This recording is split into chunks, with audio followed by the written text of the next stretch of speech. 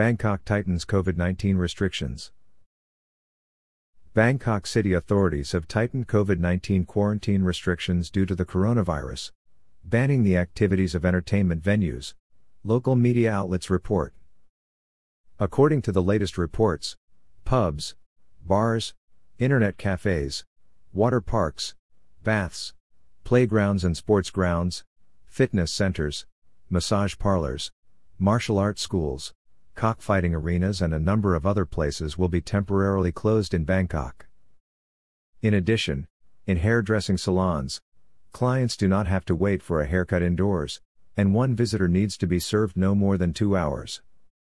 Earlier, the mayor's office of Bangkok closed all schools until January 17. Preschools and kindergartens were also ordered to close.